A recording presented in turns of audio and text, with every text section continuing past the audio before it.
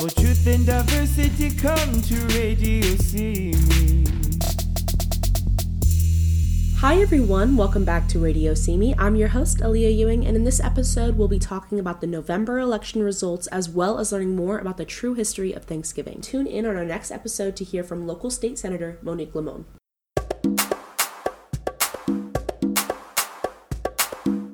More than 3,000 votes in Ventura County have not been counted. Most of these missing votes are because either their signature is missing or the signature on their ballot doesn't match their ID. The deadline to cure these ballots is December 5th at 5 p.m. If the votes are not cured in time, the votes will not count. If you received a text or email that your vote has not been counted, you can check our website radiosimi.com and fill out the signature verification form there, which only takes about 30 seconds. It's a single page and just requires your signature and basic information like your home address and date of birth. My vote wasn't counted, and it took me less than a minute to fill out this form and email it to the county to change that. If you're unsure if your vote was counted, feel free to send us an email or message us on social media and we can let you know the status of your ballot. Although not all ballots have been counted, these are the semi-official election results from the Ventura County Elections Division website. In Simi Valley, the main two contenders for mayor were Joe Ayala and Fred Thomas. Republican candidate Fred Thomas won with a large turnout of over 22,000 votes. This is more than our current Republican Mayor Keith Mashburn earned in 2018. Democratic candidate Joe Ayala was the closest contender with 14,000 votes, which is 36% less than Fred Thomas. Mary Poitier came in third with less than 5,000 votes, which is about 77% less than Fred Thomas. Overall, 44,000 people came out to vote for Simi Valley Mayor, which was a large turnout than expected for a midterm election, but not as high as it could be. Republican candidate Mike Judge won the city council seat in District 2, again with about 1,000 more votes than young Democrat Shawn Weisman. In City Council District 4, Republican candidate Rocky Rhodes took the lead of Democratic candidate Nancy Mason by close to 3,000 votes. Eric Lundstrom, another Republican candidate in this district, was the third closest contender with over 1,500 votes, but still less than 50% of Nancy Mason's votes and less than 75% of Rocky Rhodes' votes. To summarize, this means that all candidates who won in Simi Valley City Council and mayoral races are Republican, and since there is no Democratic incumbent, we will be having a full Republican City Council for the next 2 years until the 2024 election. The Simi Valley School Board results are unsurprising, as left-leaning candidates tend to win these races. However, the races were closer than expected, and is probably related to the recent reactions towards school districts and school board members.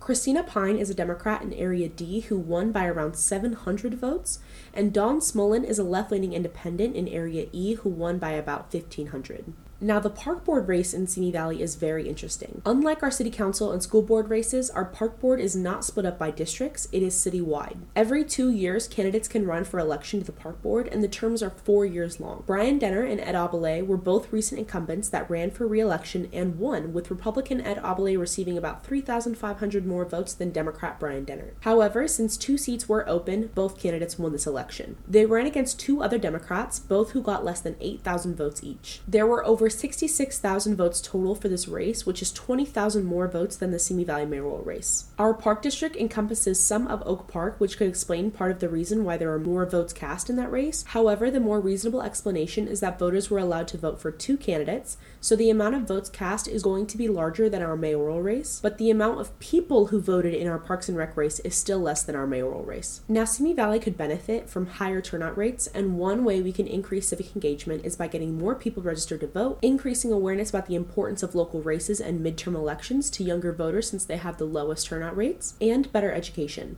Simi Valley has a larger left-leaning and BIPOC population than people believe, and an all-white Republican city council does not accurately reflect the demographics of its residents. Research shows that one way we can increase equity and representation in our city's elected officials is by having ranked choice voting. Shawn Weisman, a political science major at Cal Poly, is going to tell us a little bit more about ranked choice voting. A lot of people don't know what ranked choice voting is. They've either never heard of it or they have, but they don't really know how it works. So when you get your ballot, you can, as you're used to, just select one candidate per race. But you also have the option to rank your second or third choice, depending on how many candidates are in that race. So if your first choice candidate is in the top 2 of the candidates in that race, your vote goes to them. However, if your first pick does not end up in the top 2 of the initial results, your vote will then go to the person you ranked second, if anybody. If you didn't rank a second, your ballot is depleted. There's another word, but your vote is wasted. But with ranked choice, your vote then goes to that second candidate. So you still have a say in who was elected, even if the first person you voted for really didn't have a shot. Now, say that second person also doesn't make it, then it will go to the third, and so on and so forth. Now, ranked choice is great for several reasons. As I already talked about, it makes sure that your vote counts, that it doesn't go to waste. And what this allows for is, say, in a case where there is an incumbent and multiple people want to challenge that incumbent, they can without splitting the vote. Or say there isn't an incumbent, but you have a race where there are 2 liberal candidates and 1 conservative candidate, and the voter breakdown in that district would say is about 60%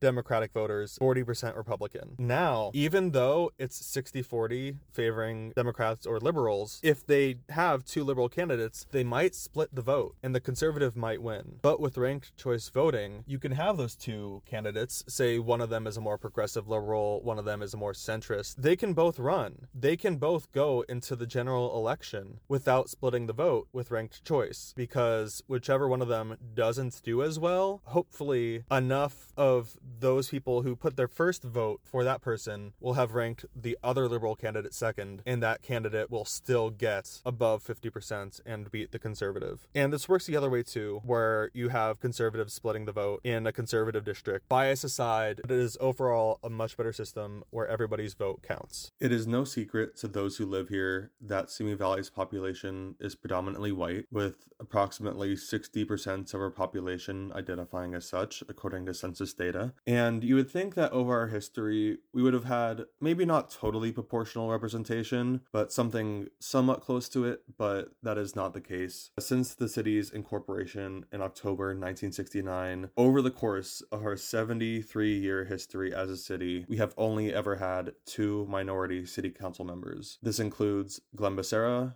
who served on our city council from 1998 until 2018, and current councilwoman Ruth Lovenos, who was elected in 2018 and whose term is expiring, and she did not run for re-election due to constant harassment and even some death threats. Simi Valley's Latino population currently sits at around 20%, and yet for the first time in 24 years, we will have an entirely white city council. This does not represent our population in terms of not only identity politics, but the needs of members of our community. And I believe that this is something that ranked choice voting could fix, because minority candidates won't get pushed out of the election too early. They will have a chance to fully run their campaigns through the general election and actually have a shot. People won't have to, play it safe and vote for the white candidates, the one who they believe has a better shot. And that is what we need to move our city forward.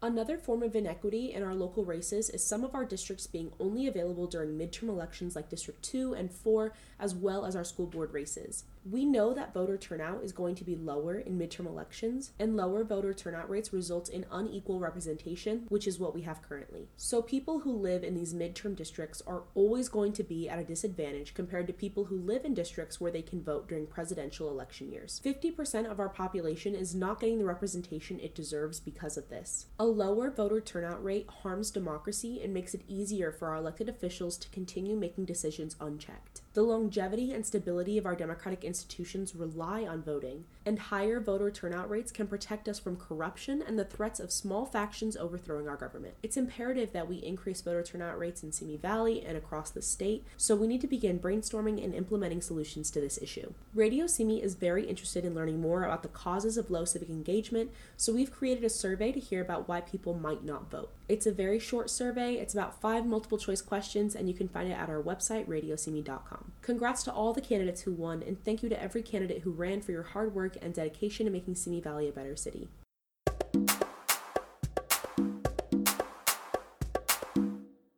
Thanksgiving is a national holiday that is usually inaccurately taught to us since we're children, including within SVUSD. Adam Fucich will be giving us a segment on research he has done on the true history of Thanksgiving. Welcome back to Radio Simi. I'm Adam, and in this segment, we're going to be talking about the first Thanksgiving, what led up to it, and what happened after it. Our story starts when the English colonies of New England settled into the area. It started with the Plymouth and the Pilgrims, who were a rowdy bunch in England. They weren't so much fleeing religious persecution as they were political freedom. They were a very radical bunch. They believed that there were no natural hierarchies on earth. They fought private property in England, which pissed off the king. And in 1625, after a surplus of food, the Plymouth colonists invited the Wampanoag to have a feast. It's essentially what we all learned in elementary school. Less than a generation afterwards, in 1675, 3 Wampanoag warriors were charged in the death of an Englishman in Plymouth Colony. Now, there was no evidence tying them to the crime, and the Wampanoag were a sovereign nation, so the English colonists had absolutely no jurisdiction over there. But the English colonists, in their arrogance, didn't care and exercised their authority over them. The Wampanoag and the sachem of the Wampanoag-Pokanoket was Metacomet, King Philip. It was his English name. He was the sachem and the leader of that group, and he retaliated. And it was a very cold winter, and they kicked off what is known as King Philip's War. Now, King Philip's War is a very important war to that area. It has the highest death count per capita of any war in American history, and was very brutal. And the Native Americans very well could have won if it weren't for some very genocidal leaders, such as Captain Mosby. He was a racist, genocidal English commander who specifically wanted to kill Indians, and he came over and he burned the Narragansett, the one near Rhode Island, and he attacked them preemptively. And eventually King Philip's War ended in an English victory, meaning that they were able to basically enforce their will over the American Indians, who were fighting simply to have their own sovereignty, as they had since time immemorial. They eventually fled north towards Canada. So the Wampanoag, who were part of the first Thanksgiving and worked together, were betrayed time and time and again, and they were subdued and destroyed by the English's will to take over all that tract of land, basically carved their way across the continent.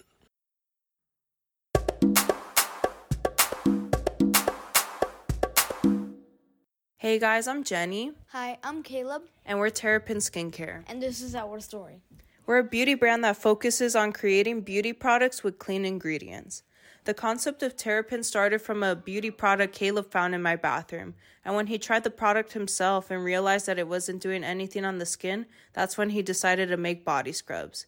He knew he wanted to improve the product that would actually take care of the skin without the harsh chemicals. Back in August, I was actually going to be moving out of state, but it didn't work out. I sat down with Caleb and I told him I was willing to make this dream of his into a reality.